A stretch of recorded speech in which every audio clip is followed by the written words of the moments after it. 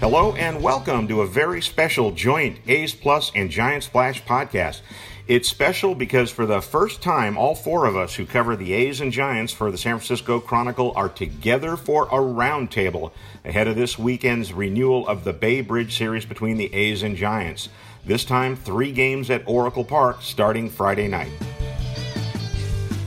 Well, this is great. I don't think that this might be the first time we've had all four of us here on a Zoom. So let's do roll call. I'm Henry. I'm Susan. Okay, Susan, you here? My name is John Shea. I cover baseball.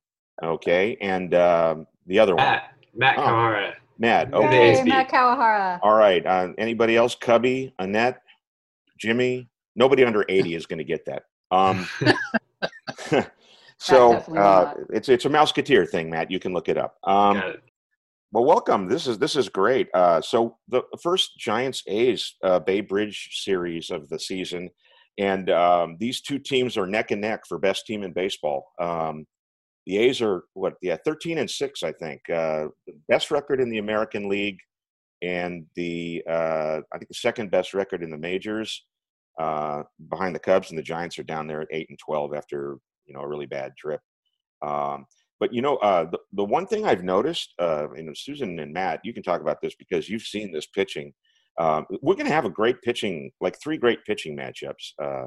I'm gonna try and remember these off the top of my head. So it'll be Montas versus Cueto on Friday, then Luzardo versus who do we got? Gausman on Saturday, and then Webb, who might be the Giants' best starter right now, versus Manaea on Sunday. I mean, you guys, A's guys, want to weigh in on this pitching that the A's have had? Well, yeah, I mean, the A's, the rotation on paper looks tremendous. In practice, Manaea actually has been a little bit of the weak link. He started off the season in a very strange rut where he was just going okay through the first time through the opposing lineup and then giving it up. And then his last time, it was basically not great from the get-go. So everyone else is faring fairly well, except for Friars is coming off a not the best start. But yeah, the rotation theoretically is among the best in baseball, I would say.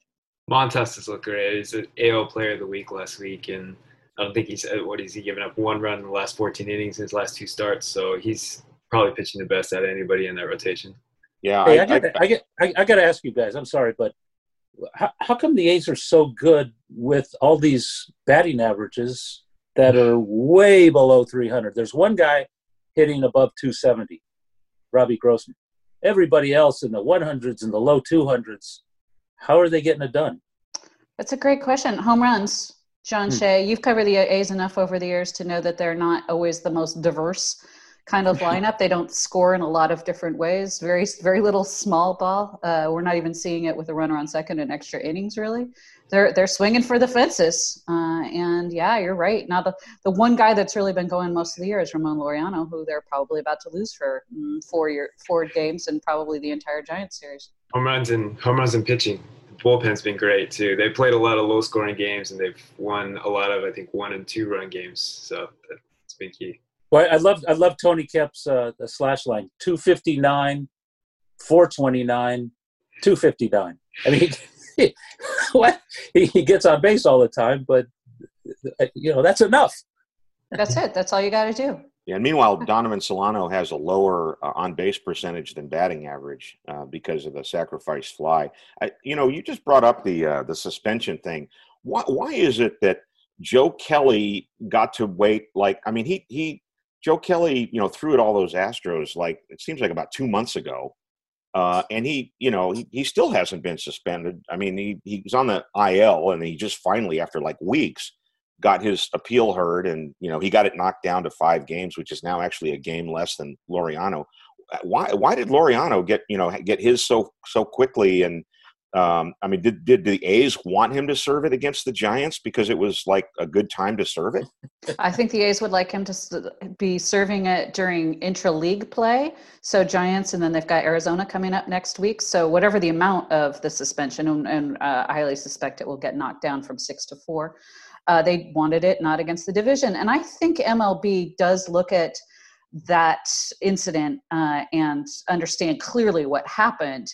There was an instigator, the Astros hitting coach, Alex Introne, and Laureano really was pretty much provoked into that. And I think the fact that the appeal is being heard quickly and the suspension might be served in games that don't necessarily kill the A's potentially in the division is maybe an indication of the fact that the league is going like, yeah, you know what, not really this guy's fault. Shouldn't have done it in the coronavirus age. The safety protocols are hugely clear. Severe punishment that will not be prorated based on a shortened season. But in this case, there's absolutely no question who started that whole thing. Stop talking, Matt. So yeah, I mean, if one of you guys like said something about my mother, I would come through this Zoom right now, and I would get suspended for a couple of weeks. I mean, it's almost like perfect. You get a coach suspended for 20 games. Like, what's to stop him from getting on the phone and telling a guy, hey, you're leading out with your front shoulder. And he provoked a guy who's like their division rival, and and he's going to lose games in the field. I mean, not that the Astros look like they're any great shakes. I don't know.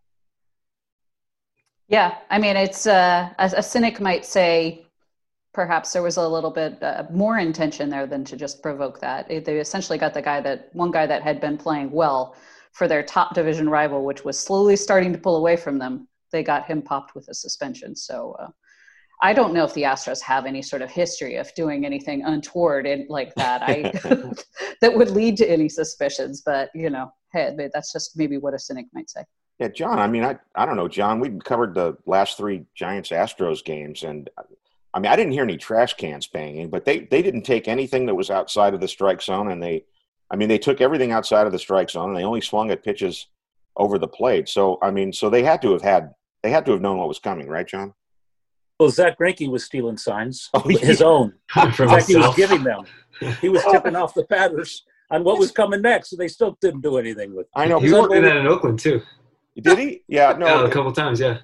Poor Brandon Belt. Here's Zach Greinke putting up one finger and going, fastball, and then he throws a fastball at 88, and Belt can't hit it. Oh, I'd love to cover Zach Greinke. The stories you hear about that guy are phenomenal. He was sitting in the stands with the cutouts at the Coliseum during his start. I love him. He's got there was a rookie umpire first time behind the plate last night, and the second to last batter, he was giving him pointers. Like, hey, that was a strike. You got to do better next time. Work on that. It's like, what? And everybody could hear it because nobody is there. So it was captured. It's all over Twitter. But anyway, I love that this is just A's talk. Forget the Giants, right? Well, yeah. Well, the A's didn't have much going on this week. Well, we have to recognize. Part of it is Matt's hogging the conversation. But I mean, other than that, the A's are. The A's are doing great. But, okay, to John's point, the Giants' 3-7 road trip, they won 1 game in each city, Los Angeles, Denver, and Colorado. I mean, their schedule has been brutal. I mean, the Giants always want to start at home, on the road, so they get more home games later. But they start with 4 in L.A. They come home for a 6-game respite, then with no day off have to play 4 at Coors Field, 3 more at Dodger Stadium, and then, 3 at Houston. So, I don't know, John. What are they, 8-12? Is that, considering the way they've kicked the ball around, is that terrible? No, I don't think so. That's 4 games under 500. 500 would have been a miracle, and they played 500 at home. You can't play 500 at home and go 3-7 on a trip and go 500. You just have to dominate at home, and they don't do that. And I don't think they're equipped to do that because their defense isn't clean. And the rotation up until at least the last few days just didn't go far at all. They set a franchise record. They set a major league record for opening the season with the longest streak of games without going 5 innings. And I don't think they have a quality start yet. Not that they even know what that is, because this is such a young staff that quality start was like antiquated in the 80s. But they just want 2 times through the lineup and then go to the bulk guy and, stuff that was over Bruce Bochy's head, and all he did was win 3 titles. But I just don't think that, there's a lot of hope for I mean, they were talking about contending because most of the teams make the playoffs in a 60-game season. What is it, 16 out of 30? So you have to go 500 to be a playoff team, like an NBA team or NHL team when most teams make playoffs. But they're just not clean enough to do it right now. Oh, I mean, I don't know, Matt. I have Giants questions, by the way. Yeah, go ahead. For you guys, because I only pay vague attention, I'll be honest, to the Giants and the A's are playing them. Like, what is going on with Kapler? I keep seeing headlines about decisions, and where is he as a manager right now? Is he, for what they are trying to accomplish, what kind of job is he doing? Well, I mean, first of all, he came into the job with the the Q rating of Godzilla. I mean, he already had 3 strikes against him, and then he made he's made some questionable pitching decisions. He went when Cueto was throwing a no hitter, and he lost it in the 6th inning when Hunter Pence lost the ball in the sun, and Cueto kept giving it up, and he had a bunion, not a bunion. What do you call it? Something on his big toe, and he was in clear pain, and he let him in. Kapler let him stay in, and then Justin Turner hit a bomb, and the Giants ended up winning that game. But there he might have left Cueto in too long. And then the next day, Kevin Gausman, who actually did have the quality start, John. Gausman was pitching a shutout, that's right. a shutout into the 7th inning, I think it was. And, after 80 pitches, he took him out and claimed that it was because he had been up and down 7 times and it was a hot day, and the fans didn't really buy that. So he left the game, and then it all kind of went kablooey. He brought Tyler Rogers in, and then Rogers gave up a 3-run bomb to A.J. Pollock, and then they lost. And then with Logan Webb, he kept him in, after throwing 36 pitches in 1 inning, 70 pitches in 3. And so he's gotten some grief for his, pitch management. And it's just it's because that was the knock against him in Philly. So he already came in with that reputation. But, I think he's done an okay job given the fact that he has no experience in his bullpen. The organization purposely decided that they weren't going to let starters go deep into games to start the season. The lineups he's written have been okay. I mean, he got some grief for sticking with Hunter Pence, too long, and then Pence comes up and, basically wins the game for them the other night in Houston. So I think it's kind of too early to say. I don't know. What are they trying to get accomplished this season? They're still in a rebuilding phase. Obviously, pretty much everyone makes the playoffs this year, but is that the focus, or is it really just getting experience in a short season for all these guys going forward? Well, it's a fine line between rebuilding and having the other guys play out their careers. I mean, they got all these championship folks who have 2 or 3 rings, and Sandoval and Belt and Crawford, and they also have Longoria and Cueto, who weren't there. Hunter Pence came back as well, but everybody is signed through next season. I mean, Pablo and Hunter Pence through this season, Samardzija through this season, but the rest of those guys are signed through next season with Longoria 1 more year beyond that. So it's a fine line between respecting the older guys who have been there and done that, who just aren't producing, and waiting, for the young guys to come in and make their mark. Now, the heart of the team is in Sacramento. Those are the players who are going to take over the roster next year and the year after. And we're talking, Joey Bard and Elliot Ramos and even Marco Luciano, who's 18 and a shortstop, the heir apparent to Brandon Crawford. And these guys are just dynamic prospects, and maybe the best the Giants have had in a long, long time in terms of hitters. They've had pitchers, but I mean, what they're trying to do now is, hope for these older guys to start hitting. But we're already through 1/3 of the season. And by the way, last week was 1/4 of the season, and pretty soon it's going to be 1/2 the season. This is a quick pace season, so you can't keep waiting for these guys to emerge and start hitting as their track records over their careers would suggest they do. What's the Bart situation right now? Is there any impetus for them to maybe bring him up at some point? Well, the fans 100% of the fans say they want him now, and the front office keeps saying they need to develop. They don't want to bring him up too early. They'd rather bring him up later than then the time, that they should bring him up. But every major leaguer who's ever asked through Zoom on the Giants, who do you like down there? They always start with Bart.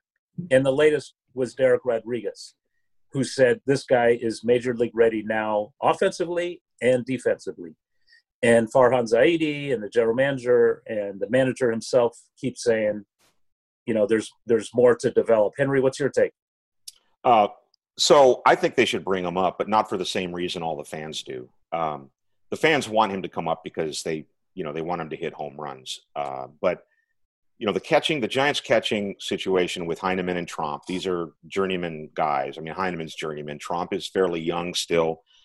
He just, he had a shoulder injury, so that kind of wrecked his career. He's a promising catcher. But, when you think of Buster Posey, Yadier Molina, other catchers of that, ilk, they have a presence behind the plate. They command a presence.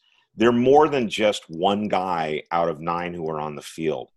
And what I saw in spring training, especially in summer camp, was when Bart was behind the plate, the Giants had more heft to them.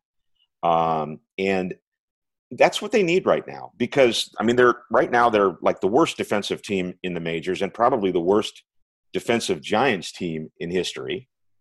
I think they need that. And the thing that, what struck me in summer camp was how good he was behind the plate. And like John said, that, that's what all the guys are saying about him. And, we're recording this on Thursday morning. It would not stun me if he were up for the A's series. I don't know.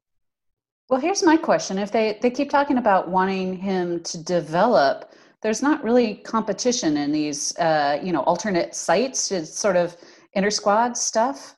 Wouldn't he get really more of a chance to develop? You don't want a guy necessarily developing at the big leagues, but when there's not much of an alternative, why not have him? He's going to get more at bats. He's going to see real pitching and et cetera, if they just bring him up now, if they're not expecting to win this season. Well, it's funny you asked that, because I was asking Derek Rodriguez, who just came up from Sacramento, that same question. I said, what do you got to prove that you're facing the same guys over and over and over? He said, well, that's tough because, normal minor league season, every week you're seeing 2 or 3 different teams and, tendencies, and you see everything different. And so that's how you look. But now they're facing the same thing, same guys over and over. And what Rodriguez said is it's good in terms of learning how to adjust, because you're facing them on a Tuesday and then you might face them on a Friday or Saturday, and they are adjusting to you and you've got to learn how to adjust to them, rather than facing new guys every time in the minors where there is no adjustment period. So, and he equated that to the major leagues, especially this season, when you're playing the same teams over and over, and you're not playing the Central, you're not playing the East, you're just playing teams from the West. So, that's his take. And I guess I could see both sides, but. I don't know. My impression of the alternate sites is they're about a quarter to a third of very low-level prospects, some of the better, recent first-rounders, so they have a place to go. So the level, it's not like this is necessarily AAA level competition. Plus, when it's your own teammates that you're playing against, I can't imagine that the adrenaline is the same as it would be in a regular, say, AAA game. Okay, well, let's just stop right there for the moment so that we can do some business, as they say on television, and we will get right back to the Matt Kawahara Show right after this.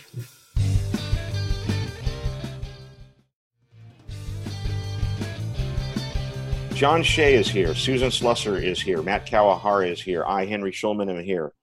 Matt Kawahara, you used to cover the Giants and the A's both when you worked for the Sacramento Bee. You didn't travel on the road. You went from the Giants when they were home to the A's when they were home. You covered Bruce Bochy on one end. You covered Bob Melvin on the other end. 2 completely different teams. What was that like? And let's be honest. Just you get, and nobody's listening to this. Which did you like covering more? Be very careful. That's a loaded question. It was very different. That was in in the middle and then in the wake of the Giants' run of the 3 titles in 5 years. So I think there was still, for a couple of years anyway, there was still sort of that like honeymoon period, or sort of everything was, there was still a lot of the same guys and a lot of the same feeling there. And I felt, just from a coverage standpoint, sometimes like the A's were a little bit more accessible. Sometimes it was a different makeup of team. I mean, they had a lot of turnover, a lot of, younger guys. They always bring up a bunch of guys during the season, so you would get a lot of younger guys up in that clubhouse. And it felt like a little bit more of an accessible team to get to know. But yeah, it's interesting being there now. I think I'm trying to remember, because there was about a 2.5 year gap or 3 years where wasn't covering baseball. I'm trying to remember who was there at that point. Melvin, obviously, Marcus Semien, I think, was there, Mark Canha. But it's a lot of turnover. So all the Cal guys, is that what you're saying? Pretty much all the Cal guys. Yeah, those are the only ones I remember. Hey, I just did a nice podcast with a Stanford guy, so you got to be proud of me for that. That was big of you. Yeah, thank you. I thought so. So Giants and A's. I'm looking this up today. Over the course of interleague play since they began, 60 and 64 for the Giants, 64 and 60 for the A's, obviously. The Giants took 3 of 4 last year. I don't remember how they did that. And over the last 10 years, exactly 25 and 25. So I'm guessing, look, do these teams really get up for each other? Do they really care? I mean, I hear them talk about this battle of the Bay, and how it's, are they just saying that? Because these are pretty competitive games. Yeah. I think at the top level, sure they do, and Cavill ruffled a lot of feathers with all his, sort of fan things to get people into it. And, that whole nonsense with charging Giants fans for the park and all of that. But I think from a player standpoint, I don't know if anybody sees an interleague series as like a real rivalry, They want to win every game, but they don't see the Giants that much except for spring training, and it doesn't really factor that much into their real quest, which is to make the playoffs and go on it. Especially now that it's shorter, there are fewer interdivision games. Yeah, 1/10 of the season is going to be Giants versus A's. I'm sorry, John, I didn't mean to interrupt. Oh no, I think it mattered more when the managements were different. Going back to the Haas family, and then Lurie, and then the early McGowan years. Because, they used to play a lot more in spring training. And then, now obviously Farhan Zaidi runs the Giants and all his buddies are with the A's. So it's not, I remember, when Sandy Alderson and Al Rosen were in charge, they just didn't like each other, in terms of baseball. And I remember doing a story on both of them one spring and asking them about the other. And this was back when every GM except Sandy Alderson played Major League Ball. And Al Rosen told me, you got to wear a jockstrap to be in this position. Kind of a rip on Sandy, who was a fine athlete himself and decorated, in many other fronts. But it was just funny how, the Giants back then were old school and the A's were kind of the new wave then. I'm talking late 80s when Alderson, started, following the Bill James handbook of guiding a team. And, he was very successful at it. And, but anyway, Susan, what do you think? I do. I think that it used to be a little bit more of a strong rivalry. Remember the local regional sports network, and I can't remember what they were called at that point, used to do this pre-baseball season luncheon on Treasure Island and have all the bigwigs from both teams there. And Ray Fosse used to spend so much time ripping the Giants at the podium. And I think they're really, honestly, that did create a little bit of tension and more rivalry. There were a lot of shots taken, but particularly Ray seemed to take that extremely seriously. And since that thing went away, 8 or 9 years ago, honestly, they've got the trophy thing now. What do they call it? But I don't get the sense that anyone cares about that trophy. No. Yeah. They show it. That's for they do it on TV, the presentation. I don't know who holds it right. I guess the Giants hold it right now. I don't know. Maybe they'll dig it out somewhere. The Brody Brazil trophy. But this is going to be tough because, the Giants might not have Solano. They might have Solano. They're probably not going to have Slater if a guy's got an elbow injury. I don't know. What do you got? The A's really have to be kind of favored of the 6 games. Well, at least let's just do it these 3 because the other games are later. I mean, what do you guys? All of you got to make predictions on the series, and what do y'all think? Well, let me just say something.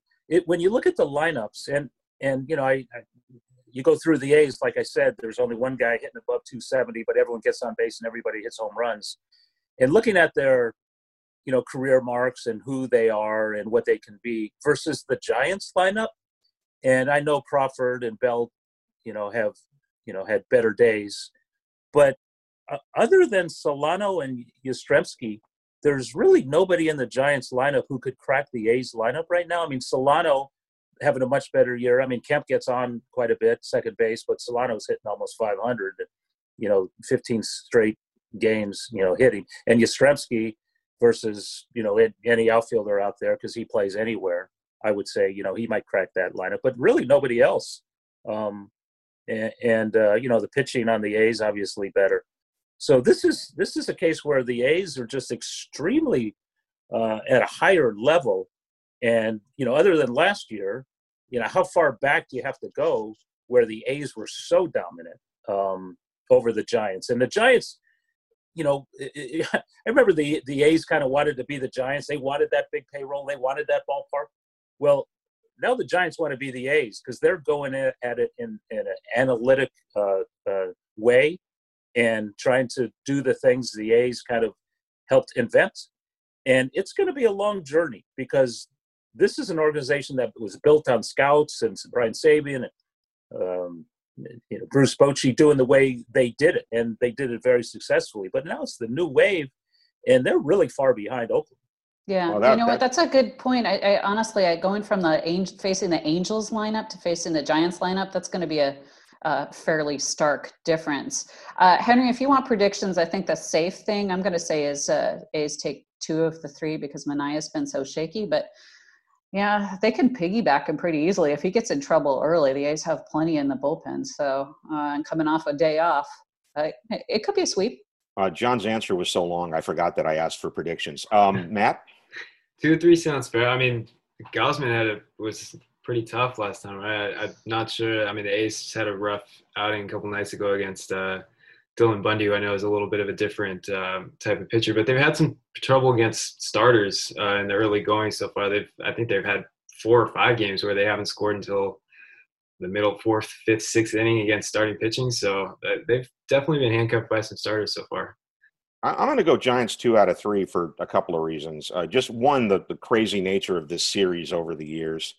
And also the Giants are finally committed to putting, you know, Belt, Dubon, Crawford, and Longoria out there every day. And that really, I mean, they're doing it not for the offense. They're doing it for the defense. And so I'm just going to be contrarian. I had a question for Matt that has nothing to do with anything regarding the series. Matt is a young dude. If you don't know, you can't, you know, I mean, I think you're in your 20s, right? Still? No, 30, early 30s. Okay. Yeah. You're one of that new breed who actually like to type standing up, which is actually, I hear it's wonderful for your posture and your back. And actually, we have older people at the Chronicle who are like, before we had to start working at home, who like copy editors who are in their, you know, 50s and whatnot, standing up. Are you able to do that in the setup that you have over there in Oakland? You kind of have to improvise because we have these little, like, there are tables there, and so they're a little bit lower and the chairs are a little far away. So what I end up doing to stand is I just put my laptop on my backpack and stand up with it. So you can make it happen, but you have to be a little bit creative. I know. I mean, I used to be really weird. I would just be standing in the back of the A's press box in the back row, hovering over everyone. Which I'm sure looked real weird. Probably the same in the Giants press box too. But yeah, it's like you definitely have to have your laptop at like a good height, because if it's not, then you're bending over and the whole posture thing gets ruined and your back ends up hurting. Well, I think what you were doing was you were reading screens in front of you just to steal stuff. Well, that too. Yeah. So listen, this was a lot of fun. We should do this again whenever they do the A's series. I don't know when that is. Well, hey, we have no idea. Let's clarify 2 things we didn't know. Yeah. The Giants play in Oakland September 18th to 20th, and Johnny Cueto had a blister on his toe. Oh, blister on his toe. What did I say? Yeah. Bunion? Yeah, that's exactly the same. Jesus, God, I really should pay attention to the team I half cover.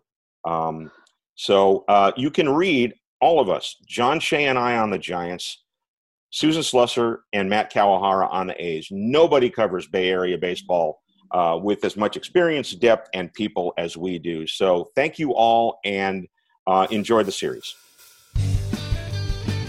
Thank you for listening. Look for another joint Giant Splash A's Plus podcast before the Bay Bridge series in Oakland coming in September.